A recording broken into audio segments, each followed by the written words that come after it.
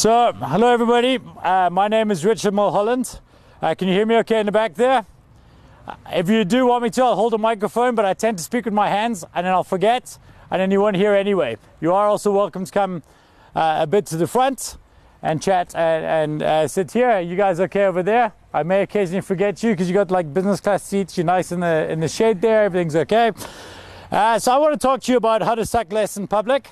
This is something that I do. A bit of background. So I'm 44 years old now, so like proper dad age. Although I still don't feel it. I still keep thinking like I'm not. I started my first company when I was 22 years old. The Missing Link, we've now been going 22 years, and it's a presentation company.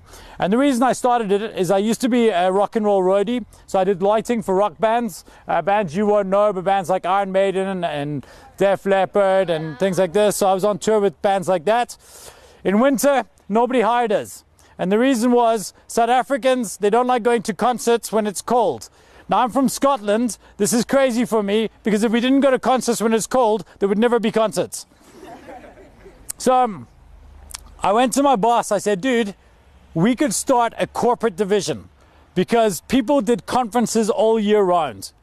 And I would go and I would say to them, I'm going to turn you out. So I was lucky enough, I designed the moving lights for an Iron Maiden World Tour when I was 21. And I went to these guys, these big corporates, and I'd say to them, I'm going to make your conference, they're all boring and dull, and I'm going to turn them into like rock shows. And they were like, yes. And they were so excited about this. They thought this was really cool. So I would get these lights and sound and AV and staging. And these CEOs would go into these big conference centers and the lights would start going and everything would be amazing. And they'd be all excited and their staff would be excited. And then they'd finish up after the music and they'd get onto the stage and they'd be crap. And they'd be like, hi everybody, thanks so much for being here. And they would do death by PowerPoint for the next 8 hours. And people would sit there and their eyes would bleed. And I would sit at the back of the room and I had to be there every day.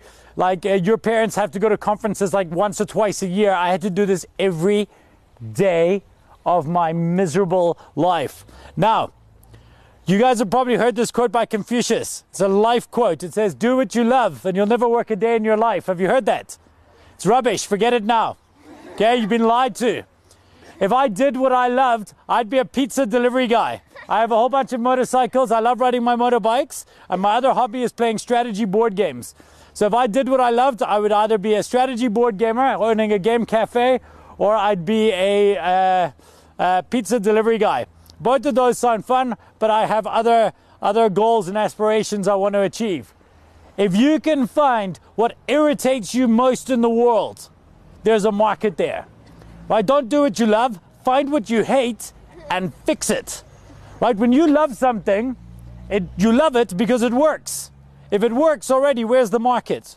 If you find something that frustrates you, it frustrates other people. And if it frustrates other people, that's something worth fixing. So I used to sit in the back and think, well, I'm a cure for no disease because I'm doing the lighting and sound and AV and staging, but it wasn't solving the real problem. The real problem was that people are really bad at presenting, at public speaking. What if I could fix that? And just occasionally I would see some people who'd be quite good. And I'd be like, oh, this guy does this, this guy does that. So I used to go to companies, and while I was selling them the staging, I'd met this other guy who did design and stuff. And I would say to him, hey, what about we help you with the presentation as well? And for 6 months, I had a full-time job, but also started a company. After 6 months, we had 5 employees. I figured, okay, there must be a market here for something. Maybe we're on to solving a real problem. And it is a real problem. And I'll tell you why. Because public speaking matters. My son, when he was young, when he was about 11 or 12, he was really big into public speaking, enjoyed it at school, loved it, thought it was great. Then as he got a bit older, he realized he had a massive affinity for mathematics and for physics. He's 16 years old now. He loves maths and physics. This is his thing. And he wants to be an astrophysicist. And I said, kid, are you still pushing your public speaking? He said, Dad, I don't want to be a public speaker. I want to be an astrophysicist. And what I told him, and I'm telling you now, is this. An astrophysicist that can communicate will beat out an astrophysicist that can't. Right? It doesn't matter. You look at any sphere, any influence, any area, anybody you guys go look at YouTube, anybody you watch, the world is run by the communicators. Right? The communicator, those who can communicate, your ability to communicate is the multiplier of the talent you have. And if you have talent at 5, but can communicate at 10, that's 50. But if you have talent at 10 out of 10, but can communicate at 1, well, you're still stuck with 10. We've seen it our entire career. You'll have the person who's the best actuarial scientist in a business, and they stand up on a stage and they're really, really struggling to get their points across. But then you have the number 3 person in the business, and they stand up on a stage and they hold an audience captured for ages. They're the ones who get the good jobs. They're the ones who win. And what I want to create in you is an itch that you need to scratch around public speaking. It's an unfair advantage, and it will completely change the game for you. No matter what you want to do in life, if you're the person who can communicate it, and that may be on a stage like this, or it might be on a YouTube channel or on a podcast, or in whichever way you want to do it. Are you guys comfortable there? Are you sure you're not getting, are you okay? I mean, you look like badass and hardcore. You're standing there, you got your arms folded. It's like if I say it wrong, you'll kick me out. I get it. But hey, detention. No, I'm joking. I always wanted to say that. How's it? Good, and you? Red, thanks. Hey, what's up? So that's the thing. So this year, I've now what happened, I have, I guess, the last bit of background. So our company's motto is to save the world one board audience at a time. We want to impact the way that people speak all over the world. We've got 5 companies now. I have 5 businesses in a number of different areas. So Missing Link does presentation, design, strategy, and training, and conference design. I have Talk Drawer, which is like a Netflix for pre-created talks. I want to challenge some of you to deliver some of these data, and I'll tell you how. I'll send codes to the schools. You can do it for free. I've written talks, and my team, short little 5-10 minute talks on subjects. They're mostly business related, but we can fix that as well. And then we have coaching videos teaching you how to present them. I do believe we sometimes need to separate the art of writing a good presentation from the art of delivering a good presentation. And one of the things I'm going to talk to you today is about how to write one, the formula, how you can hack a good message. Because what I have seen is a mediocre speaker with a well-structured story always beats a great speaker with a terrible story. Right? It's the way that you structured your message that wins, because you're buying your audience's attention early. So then the other businesses we have a sales company called the Sales Department. I have a team building and strategy business called 21 Tanks. And then I have a social entrepreneurship project called Human Rights. We sell little notebooks, like Moleskine notebooks. For every book we sell, we give away 10 books to kids, to educare facilities down in the Western Cape. We've so far given over, well over 100,000 books away, and so I'm quite excited about that. I spent most of my time speaking this year so far. I don't know what we're going to be, but by midway through April, I'd spoken in 21 countries on 6 continents. And it's a cool way to see the world. That's great. And look at me, I'm a tattooed idiot. Like, who would hire this guy to speak? It shouldn't work. But being able to stand up and communicate is an unfair advantage.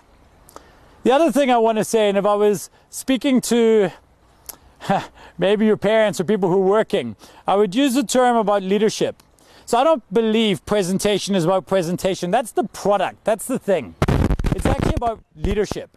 And when you have a look at the world, right, if you go and search for managers, you find all these dull pictures of people who work in corporate jobs that you will hate. Yeah, you'll sit there, you'll come back to me, you'll be in your 40s, you'll be like, oh, this seemed like such a good idea at the time, but you want to do something different. Versus the leaders of the world.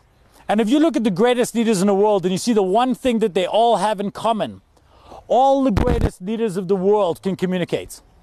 They can all stand up, even the bad ones, even the evil ones. What they have in common is they can stand up and get people to follow them. It is the unfair advantage that you will have over anybody else in the workplace. Because I've yet to see a university course that prioritizes public speaking. They teach you how to figure out how to do your job, but they don't teach you how to tell other people how to make that happen. And what I love about this school and why I agreed to come here is because you guys are prioritizing this. I believe you speak on Fridays sometimes, and you have the TED room, which I just saw. So I was the first South African to speak on the main stage of TED. I've done a number of TEDx talks. Myself, I think 3 at the moment. We train TED speakers all over the world at the moment. And it really, really is a way of elevating yourself to another level. Are there any questions we have so far on this? No. So who here does do talks? Why? Why don't you speak more? Do you deliver talks at school? Do you deliver presentations? Orals? Yes? One. My man. Keep having your sandwich. You're winning. You're cool. Yep. Sometimes? What kind of topics? Well, it's just anything on the side, really. Okay. It's just not verbally as much as the reports. Okay, so you do a report on something. So if you're doing a report on what? Like a book? What is your purpose there? Getting the main idea of the book, I suppose.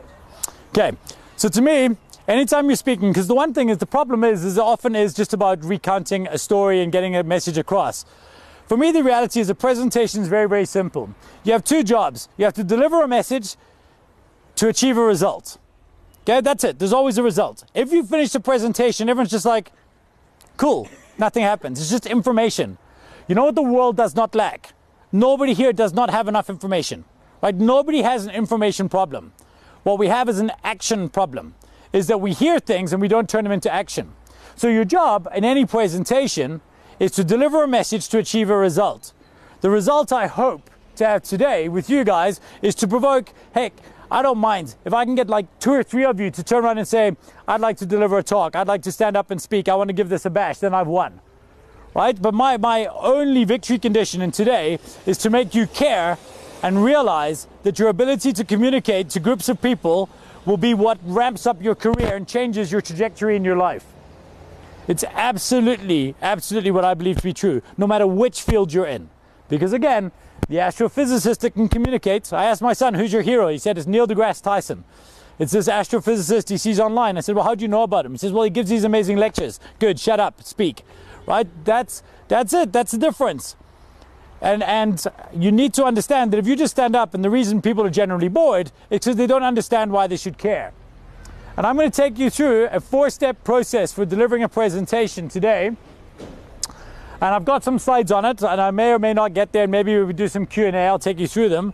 But I want to take you through a 4-step process, and what I'll do is afterwards I'll share this with you and share it with your teachers, so you're able to work on it maybe for the next oral you do or the presentation you do. But it's very, very simple. So, I believe that any presentation, when you understand you're trying to deliver a message to achieve a result, is something you can codify for victory. You can just write it in such a way that it'll work. And I'm going to give you these four steps right now to take you through that. Step number 1, and something that we always forget, is you've got to give your audience a reason to care. Before you sell any ideas to anybody, you have to buy their attention. You guys all sat down here today, and none of you could possibly have cared really about listening to some strange tattooed dude talk to you about public speaking. What I try to do in the first few minutes is to provoke you into thinking that, hey, maybe there's something to this. Maybe I should care about the opportunity of standing up and delivering a message. You have to buy your audience's attention. I remember one example. So we were training the TED Fellow speakers at TED in Edinburgh in, I think, 2011. And one of the speakers was this guy called Garrick Israelian, and you can watch his talk online. He was a spectrographer. So he talks about gas in space. Now, I don't care how nerdy you are. A talk on gas on space to average human beings, it's going to be boring, right? Even to other scientists. So this guy gets onto a stage, and he's got this weird, crazy accent, and he starts speaking about, yeah, so then we have the Hutenflugen, and it mixes with the Gaskensadsen, and then this happens, and he gets all excited. He's like, oh, the Hutenflugen misses with the, and everyone's like, and I'm sitting there, I'm in this audience, and 2 seats over from me is Jeff Bezos. Does anybody know who Jeff Bezos is? No. Who? Yes, the founder of Amazon / super rich, right? If not the rich, I definitely was at some stage the richest person in the world and the largest business in the world. So I'm sitting 3 seats over from Jeff Bezos, and I can see him struggling. The founder of Amazon doesn't understand what's going on here, why he should listen to you. And I could see at one point he reaches into the back and takes out his phone. I thought, if he can send a tweet, so can I. And by 3/4 of the way through this guy's talk, he'd lost everybody. Everybody tapped out. Because nobody could understand why they were supposed to listen to a talk about mixing gases in space. Eventually, the guy comes to the end of his talk, And he's wrapping up and he says, good, so there you go now, you understand why this is all happening, and blah, blah, blah, blah. And he says, and that is how within 10 years, I'll be able to prove to you if there is life on another planet. Thank you. And he walks away. And everyone's like, what? What? Lead with that. Start with that message, right? If I was that guy, if I was coaching that guy to deliver a talk, he would have walked on the stage that day, would have said, ladies and gentlemen, good day and welcome. My name is Garrick Israelian, and I'm very, very proud to be standing on this stage here today at TED 2021. Because today I'm going to answer a question for you with profound proof, a question that humankind has asked since the first time we gazed up at the stars. Today, I am going to answer the question, are we alone? And now you're like, dude, bring it. And then you turn and say, and the answer to that question, ladies and gentlemen, is a resounding, but wait, I'm getting ahead of myself. You see, this journey actually started on a stage just like this 10 years ago, when I stood to a TED audience just like you and told them about a new telescope that I had built that can scan the universe for gases. Now he's bought my attention, because now he's going to explain to me how he's going to answer the question, are we alone? I care about that. But if he didn't start with that, he hasn't bought my attention, so I've not engaged my brain enough to listen. The truth, by the way, of how he's done it is he's built this telescope that he's identified there are these three gases, and when this gas mixes with this gas and human life, or life, any form of life, a third gas will come out, and and this will always be the case. If there is life, this gas will exist. If there isn't life, the gas will not exist. So he's built a telescope that can see that gas, and it will take him 10 years to scan the universe. That's the TED Talk. But he didn't start with that. And he went all scientific and too much data, and he lost his audience from 5 minutes in. And if you're giving a book report, if you're giving a report on something, the first job you got to figure out is, what do I want them to do differently when I leave? Once you figure that out, say, oh, it might be I want them to read this book. Or it might be I never want anybody to read this book ever again. Or it could be I want them to try and take away this one thing. And then you've got to ask yourself, why should they care? What problem does this solve?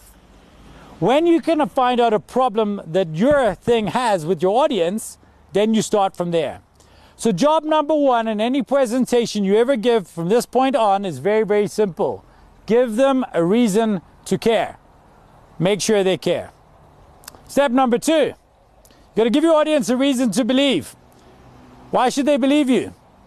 Right? I might care. I might think, okay, I do care about the fact that you're going to tell me that aliens exist, but, you know, who are you? I'm a spectrographer. I've built all of these things. I've, worked for this company. In my case, I'm talking to you about presentation theory. Why should you believe me? Well, I coach TED speakers, first South African to speak on the main stage of TED. I spoken this year in 23 countries on 6 continents. Small little things that I gave you to try and give you some degree of confidence that in the sphere of public speaking, I could be somebody you could listen to.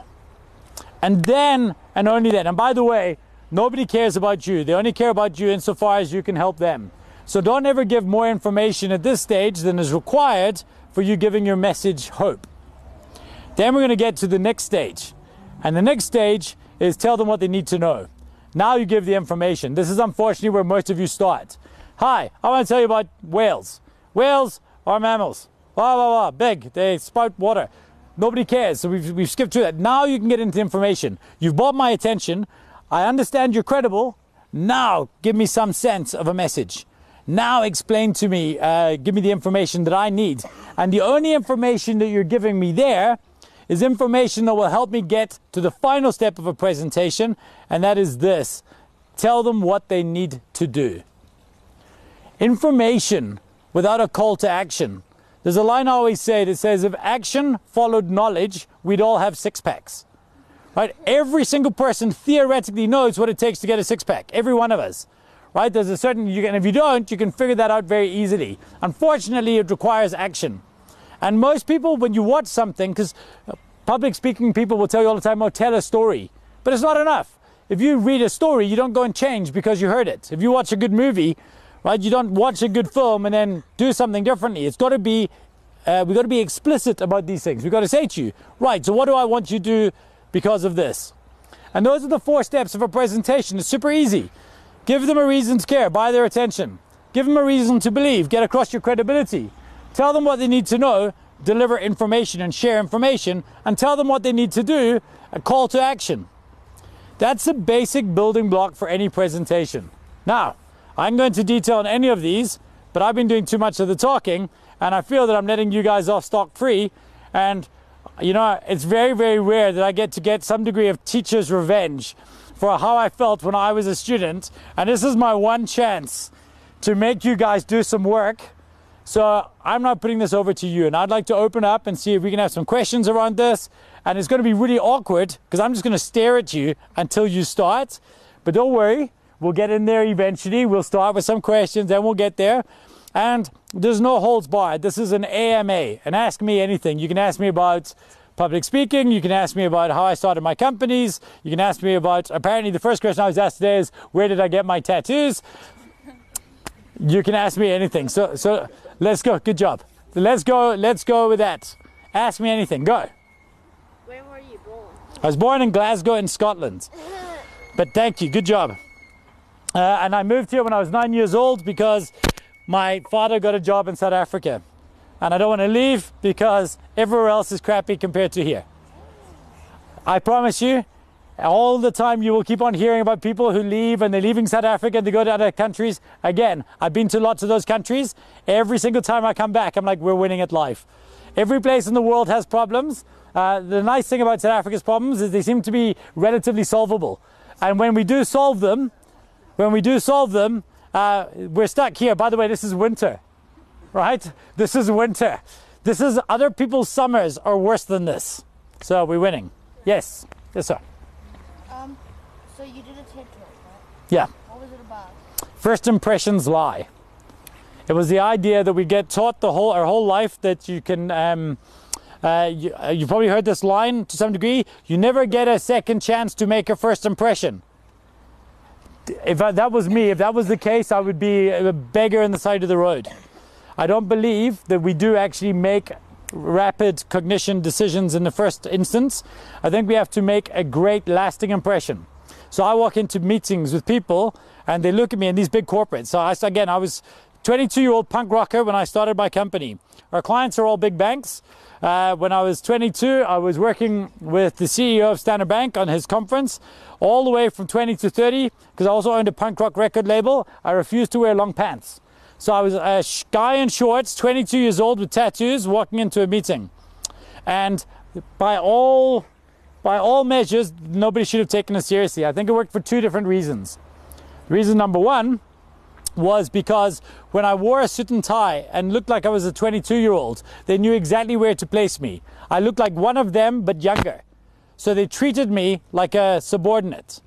But when you're 22 years old, you have this amazing thing, right? And you've all got it to some degree now. It gets better, and then you lose it. You have this thing called delusional self-belief, right? Where you just believe, I can do anything. Milk as much of the universe as you can while you still have it. Because then one day you wake up and you're like 40, you're like, oh, goodness gracious me, I don't know what I'm talking about. And then you start doubting everything. But so I walked in there, I was in my shorts and my t-shirt, and what I realized is by the time, if they saw me when I walked in the door, it's a 2 out of 10. Like, what is this guy doing walking into a meeting like this? This is ridiculous, so disrespectful. I was like, hey man. And then they started telling me about their presentation problems, and then I spoke, and I said, but guys, what we can do is we can take your message, we can do it like this. And they were like, oh, he's not a 2, he's a 3, he's a 4, he's a 5, he's a 6. So even if I left at a 7 out of 10, I'd please them by 5. Does that make sense? If not, go back to maths, right? If they saw me as a 2 out of 10 and I left as a 7 out of 10, they were like, whoa, this guy took me on a big journey. I was expecting this, but I got this. That's like going to a movie. I'll tell you now. My competitors walked in a suit and a tie and a nice briefcase, and they walked in, they're like, hello. Hi there, good day to you. Hi, nice to meet you. You know, and they were all nerdy and stuff. And then they finished the meeting, they walked in, they're like, this guy looks like fits. 6 out of 10.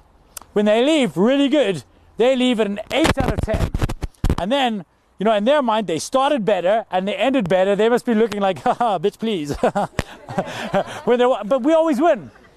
And the reason we always won is because we had we made a bigger lasting impression. Now, not everyone is going to be able to pull this off, but you do want to, you know, one of the things my son mentioned a few times, he like really struggled when he was about 13. He couldn't quite fit in. And he was really struggling to fit in. He didn't quite understand his friends. He liked different things to other people, and it didn't make sense to him. And he came to me, he said, like, Dad, I don't understand. Like, because him and I can chat all the time, and it's perfect, and we get on really, really well. And I said, I struggle, but I can't find people like me. And I said to him, kid, you know what? You're going to spend the first 18 of your years of your life trying to fit in. And then you're going to spend the next 50 years of your life trying to stand out. Right? It's okay. And sometimes the later you find your thing, the better it lasts you. And I never fitted in at school, right? But luckily, I leave school and I still didn't fit in. And I walked into a world and I stood out in a time when standing out mattered. So I didn't try to ever be somebody that I couldn't be. You know what I can't pull off? I can't pull off being a guy in a corporate suit and tie. You know, hello there, ladies and gentlemen. Thank you very much for having me. Wonderful to be here. Like, nobody buys it. And let me tell you this as well.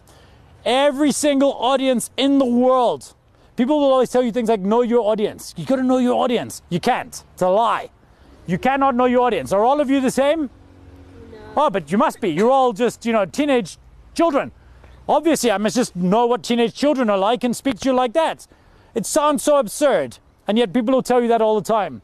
But I'll tell you one thing. I want to swear. I'm not going to. Okay, again. But the one thing that you can know about audiences is every single audience in the world has a perfectly tuned bull detector. Okay? And they can see it. They have an authenticity detector second to none. And every single audience in the world knows if you're being true to yourself within minutes. And I realized years ago that some audiences are going to like me and some are going to hate me, and I don't care. Right? You know what I don't want to be? Average. I never want to be anyone's like, nah, whatever. Right? I want to be, and I talk to people about being the best or the favorite. And you think about it. If I asked you, what is the best music album of all time? And we get any best music artist of all time? Huh? By best of all time. Now we could argue with this, right? Because I'll tell you why. Because we could debate it based on sales. Okay. So I can't argue with your personal opinion, but we can argue on best, because we could say, well, like, but wait a minute, on critical review, on how many awards it won, on where it reached on the Billboard charts, we can debate this, but it's unmeaningful.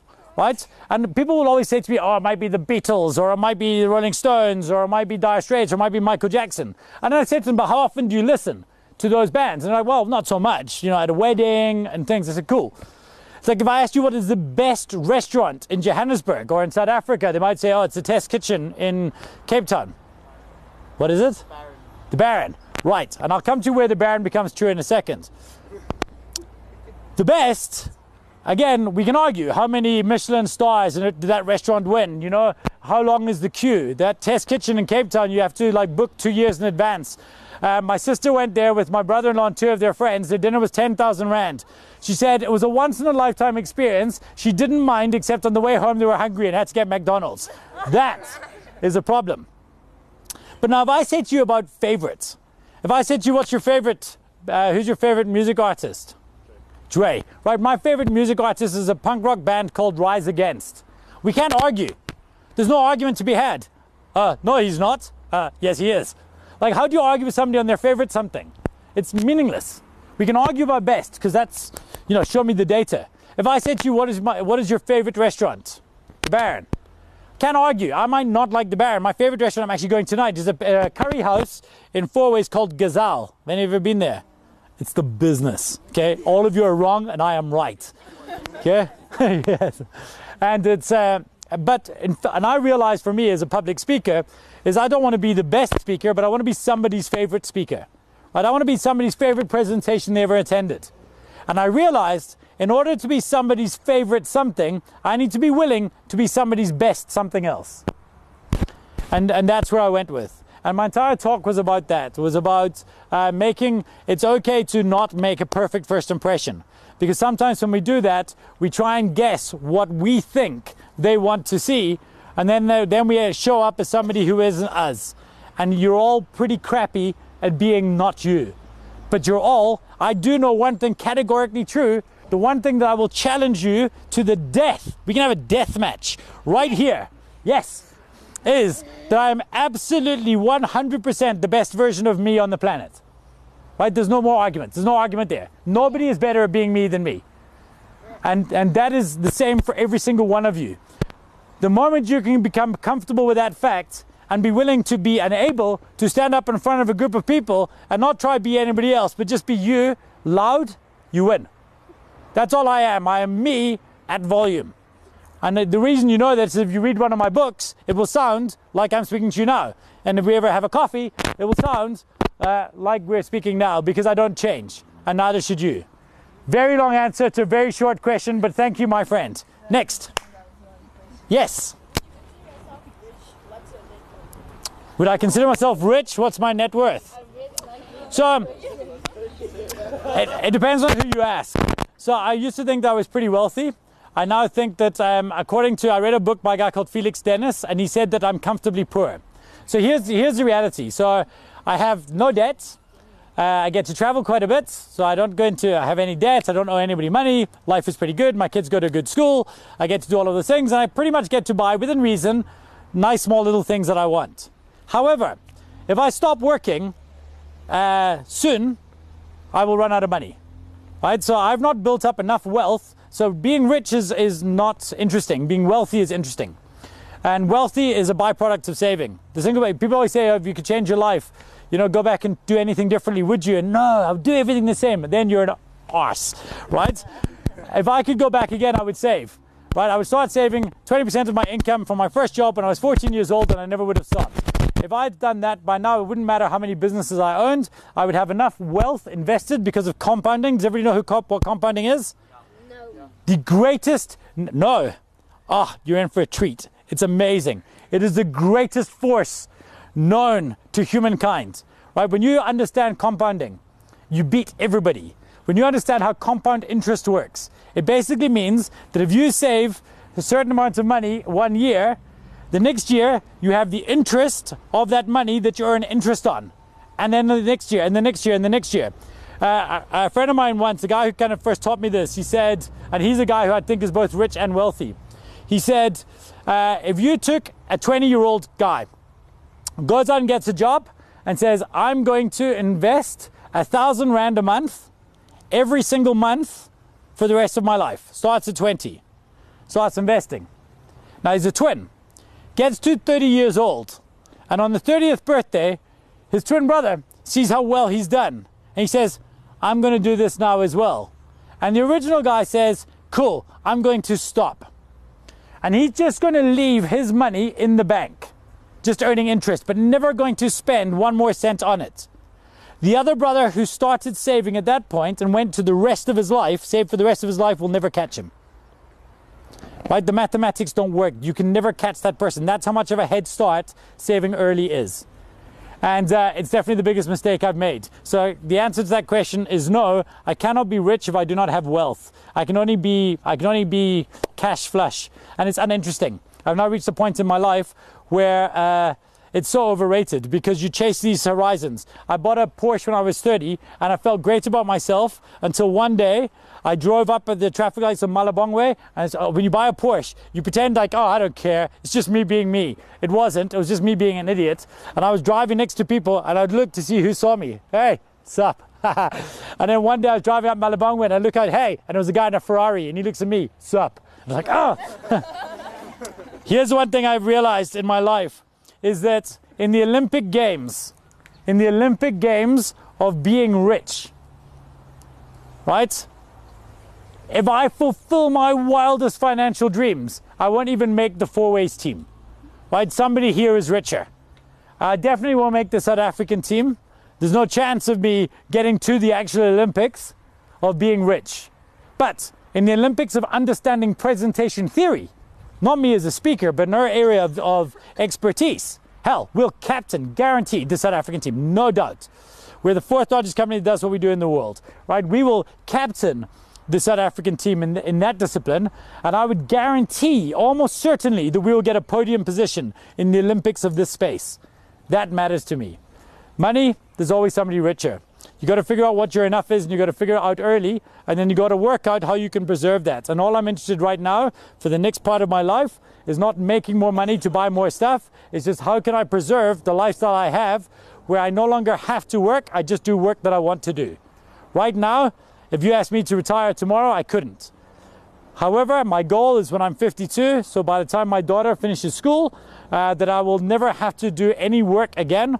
One of the things I want to do is do a year of just living on donations. So everyone can just pay me what they feel like for what they want to do. And I can only do that if I know that my family's future is safe. So, no. What did you want to do before you decided on being public? So I don't identify as being a public speaker. It's something I do. I'm an entrepreneur, a business person. I never could get around the fact that I wouldn't run my own business. So I always just knew that I wanted to run a company. Entrepreneurship for me was just an area and a field I wanted to get into. What I figured I would always be, and what it's probably capitalism's biggest mistake, is it doesn't give enough respect to this sphere, is I knew I would always be selling stuff. But I knew, because all of this is just sales, I knew I would always be a salesman of some kind. And capitalism's biggest mistake for me is that we vilify salespeople. For some reason, a lot of times sales isn't seen as the admirable career it is. But I can tell you in all of my companies, there are very few problems that couldn't be solved by better sales. So I always knew I wanted to be in sales to some degree. Before that, I wanted to be a professional stuntman. As you can see by the way that I'm limping and moving around, clearly that was not the right career choice for me. I have future careers that I want to be though, and those I'm quite excited about. So I want to write fiction. I want to do different things. I've written more like businessy books, but I want to write a thriller, and I want to be able to reinvent. What I hope is that if I live long enough, I want to be remembered for something that isn't business. So I want to do business up until I'm 52, and then I want to find something else. I don't know what that is yet, and I want to have more than one career in my life that is meaningful and fundamentally different. Yes, sir. What do your tattoos mean? So much. That one is F, your pride. Yeah, the tattoo artist wouldn't write on the whole word, but your pride gets in the way of you a lot. This is a very famous Scottish cartoon character. It's called Urwale. It means that, just reminds me of Scottish. This is a clover, represents my two sisters and I. I believe firmly in the principle of family first. We've all moved around the world, but the fact that I live walking distance from my parents and my sisters and my nieces and nephews is something that I hold very dear. This is a commentary on my religious beliefs, which I'm not going to go into right now. Then this is all about board games and strategy games that you wouldn't necessarily know unless you know the very hot games I have. This is about music. There's a couple of music based. There's a guy called Chester Bennington. Do any of you know who he is? He's the lead singer of a band called Linkin Park. He had two of these. I liked his attitude. It's a bit of a tribute to Chester. And I've got one here that says, reclaim yourself, question everything. I believe if there was one tattoo that everybody, or two tattoos, three tattoos. Hell, we could just tattoo you guys. Okay, give me a pen and a hammer. If I could tattoo things on you, the number one thing I would tattoo on you is question everything. The number two thing I would tattoo you is FYP. And the number three thing I would tattoo on you is E, well, let me see. I'm trying to figure out a proper formula. D plus E minus F. And it means discipline and effort minus feelings. There's so many times we go through our life and we don't feel like doing stuff. But your feelings are rubbish. Nobody cares about your feelings, right? You're not about how you feel about things and stuff. If I don't feel like feeding my kids in the morning, it doesn't matter. I've got to get up and make the effort and discipline. If I don't feel like writing an awkward sales email to a customer because I'm too embarrassed to feel like I'm begging for money, then my feelings mean nothing because I've got to pay things. Effort and discipline outrank feelings on almost everything important you have to do in your life. And sometimes you have to realize you won't feel like doing things, but just make the effort. Those would be 3 of the things I would tattoo on you. And then, I don't know, there's a Scottish one and my whole back is tattooed. It says, does not play well with others, because I am an extreme introvert in many, many ways, and I struggle with people. This is easy because it's me and you guys, but I struggle with crowds. I've never been very, very good with lots of people. I've never had lots and lots of friends. I have small, intimate things. I don't smoke, I don't drink, and I don't take drugs. So I don't like big parties the same way other people do. And so I have all of those kind of things that make me. And then here I've got a big motorcycle guy, because I've got my Vespa and Joburg, but I'm always happier when I'm on a motorbike. What did you do when you were 14? When I was 14, I packed bags at a spa in Weltevreden Park. And then I sold personalized stationery. So it's harder for you guys now. I realized this with my son. When I was 14, I could walk into the spa. I asked for a job. He said no. I walked in the next day, asked for a job. He said no. I walked in the next day, asked for a job. He said yes. And my friends all told me I could do that. So I packed bags. And then I started selling personalized business cards. I sent away for a mail order catalog, and I would walk door to door. And I would say to people, hey, do you want to buy my stationery? But I said, so my son has a job. My daughter, she's 11. She doesn't. She's so lazy. You know, how am I ever going to retire? But I do believe that learning a work ethic early is important. And I don't believe it may be harder for you to get a job. And this is the best news ever. And I'll tell you why. And what I said to my son was because now you have to go out and be an entrepreneurial. So the one idea they had was, have you ever seen those kind of videos on social media where they show you how to make like a dessert, and it's like the whole recipe is like 60-second videos like this. So they were going to go around and they were going to make these little ingredients kits for desserts and go around the estates in which we live and show people the videos, and then they would say it to them, and then the people would buy dessert kits for the next day. And so they were going to do a mail order business around that. That was one idea they came up with. If you can't get a job, you're forced to create a job. If you're forced to create a job, you'll leave school as an entrepreneur. Every one of you should have something you're doing. Have a side hustle now. Start a business and it will lay you in good stead. Even if you go out and get a job, you'll understand the pain that your employers are in, and it'll give you better perspective. So if you can't get a job, make a job. It's easy to have confidence when you're speaking about something you love. What happens when you don't love what you're speaking about? Well, it's easy to have confidence when you speak about something you love. It's also easy to have confidence when you speak about something you hate. In fact, it's easier. If you challenged me on a topic that I was angry about, I would think it would be a better talk. Because anger, for me, and frustration is a bigger thing. It's very, very difficult to have a talk about something you're indifferent about. So let me give you the #1 tip in the world. Never forget this. This is how you're going to solve that problem. Don't speak about things you're indifferent about. Right? If somebody asks you, hey, stand up and speak about this thing, I don't care about it. Speak about it. No, you speak about it. If you care about it, you speak about it. Or I'll tell you why I don't care about it. The reason I don't care about it is because it's uninteresting. And if it's uninteresting, why are we wasting people's time talking about it? Right? So either find something you care about. And care takes different forms. I either love it or I'm frustrated by it. But either way, I care about it. I'm indifferent to it. Find the person who cares. So yeah, and you're right. But you're spot on. It's much, much easier to do it when you do care. How are we doing on time? Tired. What is the time? Shame, you tired? Shame, man, do you want to hug it out? Are you okay? Yeah. Cool, so we've got 10 more minutes. Hit it. Yes. 21.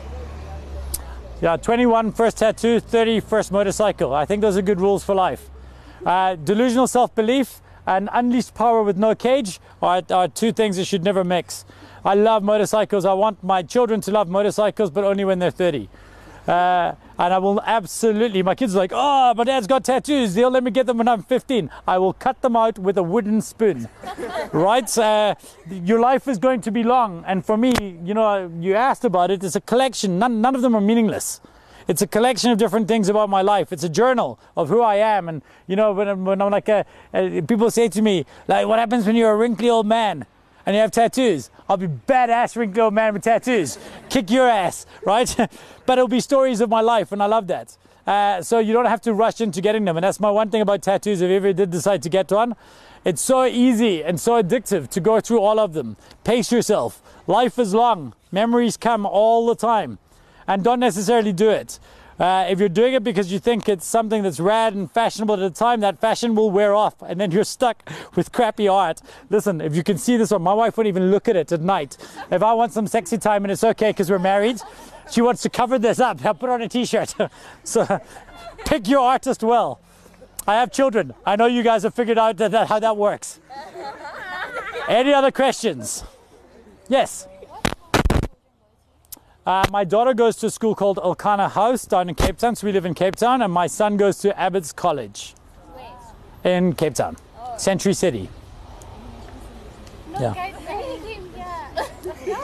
No, so I've for when my daughter was born, I started commuting, so I lived Mondays to Thursdays in Johannesburg and weekends in Cape Town. Thursdays, I did that for 10 years because my main company, Missing Link, it's exactly 700 meters away from here. We do, if ever any of you want to do, I don't know if you guys do like grade 10 job shadowing. That is something we definitely offer if you want to come in. A lot of our clients' kids have come to us. And because we're around the corner, so we've won like world's coolest small business offices before. And you're also welcome at some stage if you did want to come across and arrange for classes to come in and visit. We have a concierge and we'll take you on a tour and show you around how we work. Let's do 2 more questions and then I'll let you go. Yes, sir. Who's my hairdresser? It is a lady I've had the same hairdresser since I was 16 and I just changed. And it's a lady in that, her name is Tam, just opposite Monte Casino. Next.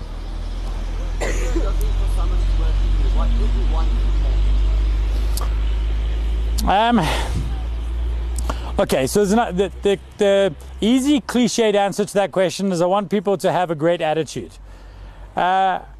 But it's actually different to that, right? Because you do have to hire, if you're hiring somebody ever in a business, you have to hire to some degree for, we often want people that can do a certain job or have an aptitude for it.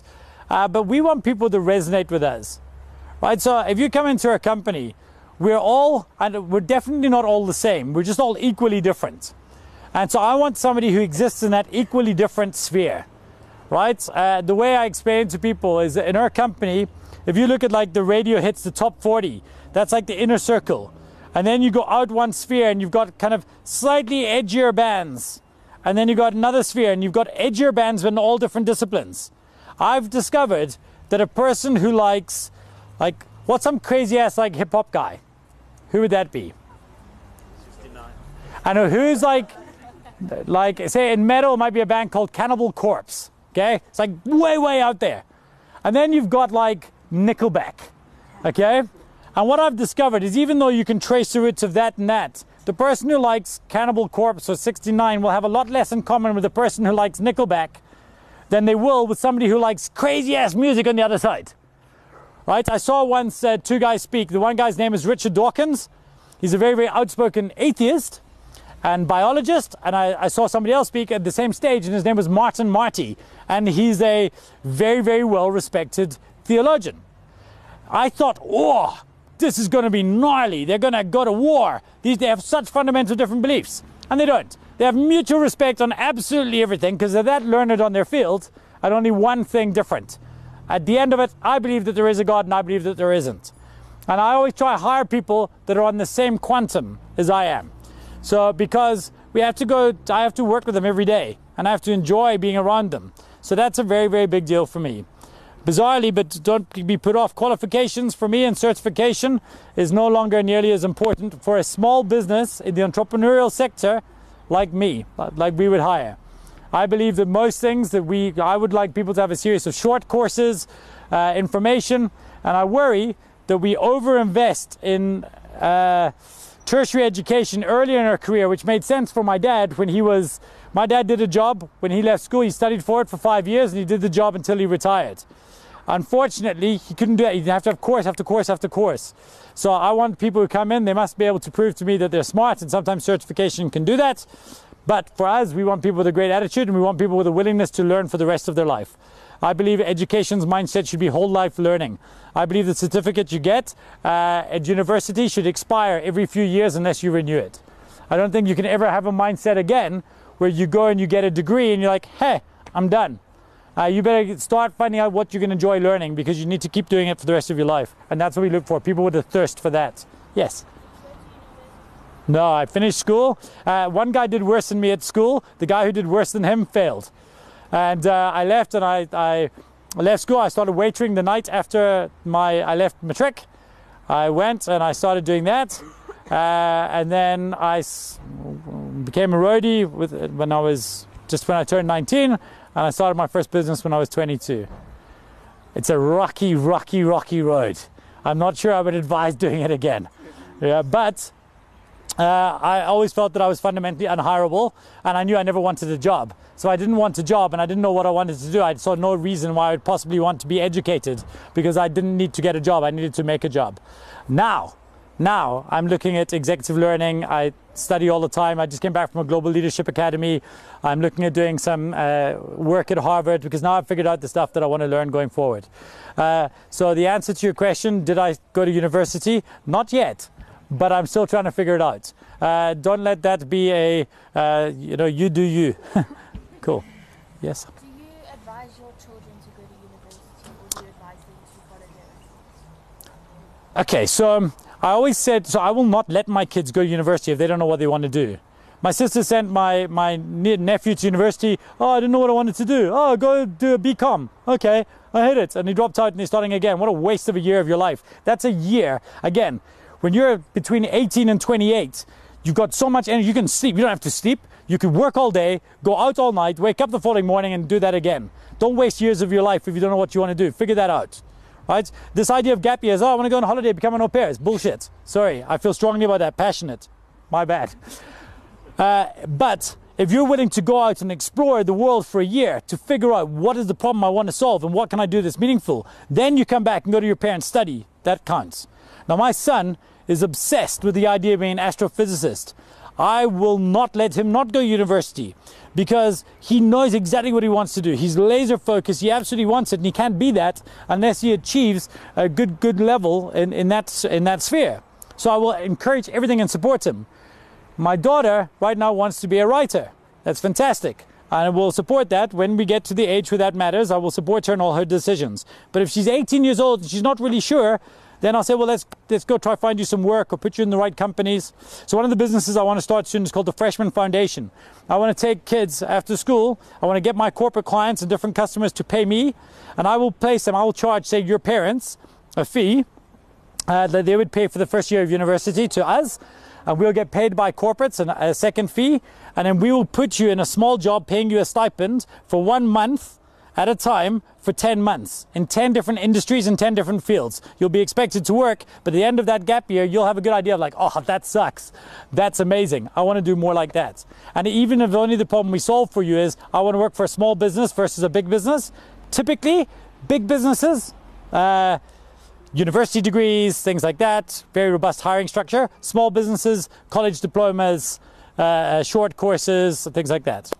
So no, I will never force my kids ever to do anything, but I will support them 100%.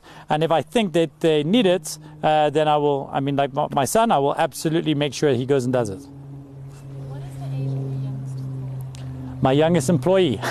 Unfortunately, I have people now who work for me that weren't alive when I started my business. So I've got 20-year-olds at the business at the moment, and I think a 19-year-old just started. So I'm not functional anymore in any of the companies. We've got professionals who run them. I start companies. I realize there's a big difference between starting companies and running companies. And if any of you decide to start companies, you have to masquerade at being a manager for a long period of time. For like 10 years, you've got to really build your business up. But I realize I'm not good at it. I don't like doing day-to-day detail stuff. I want to start businesses and change the world. So I'm focused on that, and we've got people who hire people. So actually, I'm not sure in all the businesses what that would be, but I know in Missing Link we've got a 19-year-old, which is depressing. It really makes me feel old. Yo. How many people have you employed in overall all your businesses? I'm not sure how many people I've employed overall in all businesses, but I do know 20. My more prouder statistic, and it's great, provide jobs, fantastic, but the statistic that makes me really proud is more than 20 ex-staff members now run their own companies. So I believe that we've done a really good job of cultivating future entrepreneurs. We make people good enough that they can leave and feel confident enough to start a business, not just try and suck as much as we can out of them. And one of the ways we do that is if a staff member comes up with a business idea that they have that they think will be cool, we give them Fridays off for 6 months to start it. We still pay them. They don't have to come to work for 6 months. But after the end of those 6 months, if they've not started a company, they must come back to work. Crap or get off the pot. Right? You know, you're either going to commit to it and start it. Nobody gave me that luxury. I had a full-time job. I was doing really well at Gearhouse. I had 1 month's salary. No tertiary education. At the time it was 7,000 Rand. It's as little then as it was now. I had 1 month's salary. I quit. I started my job and we've been profitable every single year since with 1 month's salary. If you can sell stuff and you can convince people to buy it, you'll be okay. We good? Thank you so much everybody for engaging so openly. I hope it's been helpful. We are around the corner. There's an email address. It's in red so you can't see it. It's getrich.af. You can figure out what that means. That is my URL, and you'll find links to all of these things. You're more than welcome to mail us. Speak to your teachers if ever you want to come and visit the companies or chat about anything. I've got some slides and things on this content, but I figured I was going to be better off not using them. I'm happy to share any of that with you. And if you do care about presenting, I've written a book as well, and we can get some copies across to the school, and you're welcome to read it. Thank you very much for your time, attention, and questions. Thank you. Oh, stop. Cool, thanks.